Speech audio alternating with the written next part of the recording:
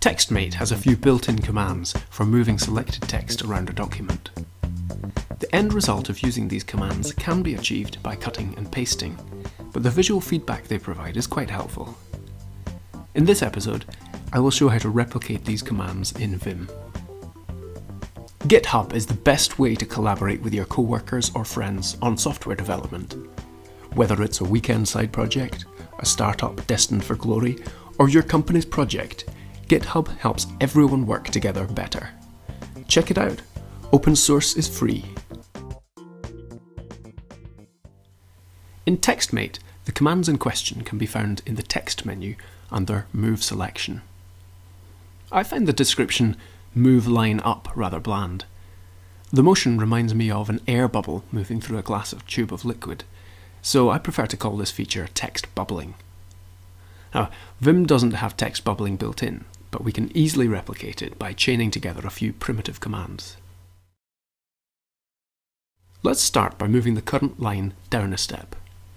This can be done with the sequence of commands ddp, where dd deletes the current line and stores it in the default register, and p pastes from the default register into the line below the cursor.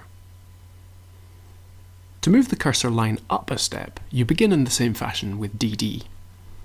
You might think that Shift-P would place the deleted line above where it had been, but the cursor moves down to the line below where it was, and Shift-P merely puts the text back where it started.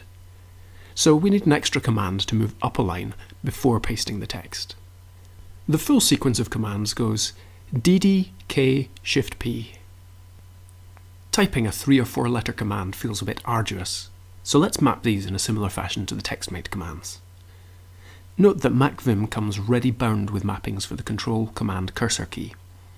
So rather than using the exact same key commands as TextMate, I'm going to use Control plus Cursor keys instead. Put the following in your .vimrc file. With these mappings in place, I can bubble the current line up and down just by holding the Control key and pressing the up and down arrow keys. Text bubbling is most useful when used on multiple lines. To replicate this, we're going to have to create a similar mapping for visual mode. First, let's step through the primitive commands one by one. I'll begin by enabling visual line mode and selecting several lines. Then I'm going to cut these out with the X key and paste them below the cursor position with the P key. The text that was selected has now moved down by one line, but we're only halfway there.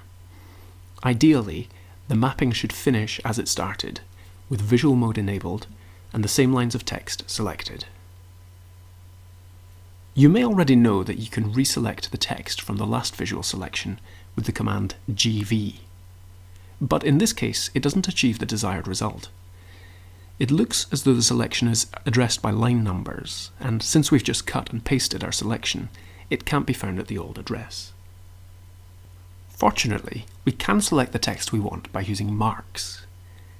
Each time you make an edit, whether it is by typing text in insert mode or by pasting something into the document, Vim automatically marks the beginning and end of the edit.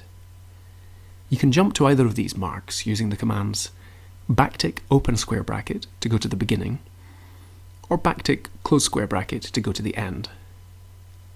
So, to reselect the portion of text that was just pasted, I can run the commands backtick open square bracket, Shift-V, backtick close square bracket.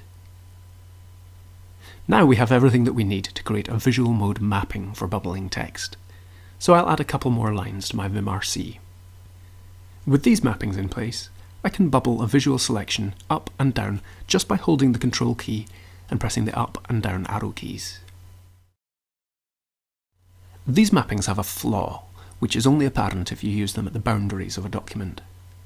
For example, if I try and move the bottom line up once, instead it moves up by 2 lines. Remember that these mappings are blind. They just replay a series of keystrokes without any understanding of context. A better solution is available if you install Tim Pope's Unimpaired plugin.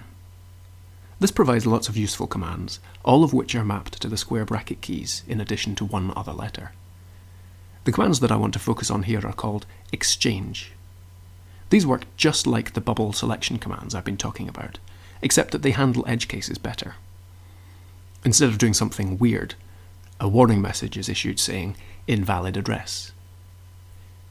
If you have the unimpaired plugin installed, then you can use the square bracket E commands to bubble text up and down. But if you are used to the TextMate key commands, you could always recreate those mappings and hook into the commands from unimpaired. Whether you use the default mappings or create your own, unimpaired brings an added bonus. Bubble movement can now accept a count. So I can make a visual selection, then press 5 Ctrl up, and the text moves up 5 lines. The information in this video is summarised in the accompanying show notes.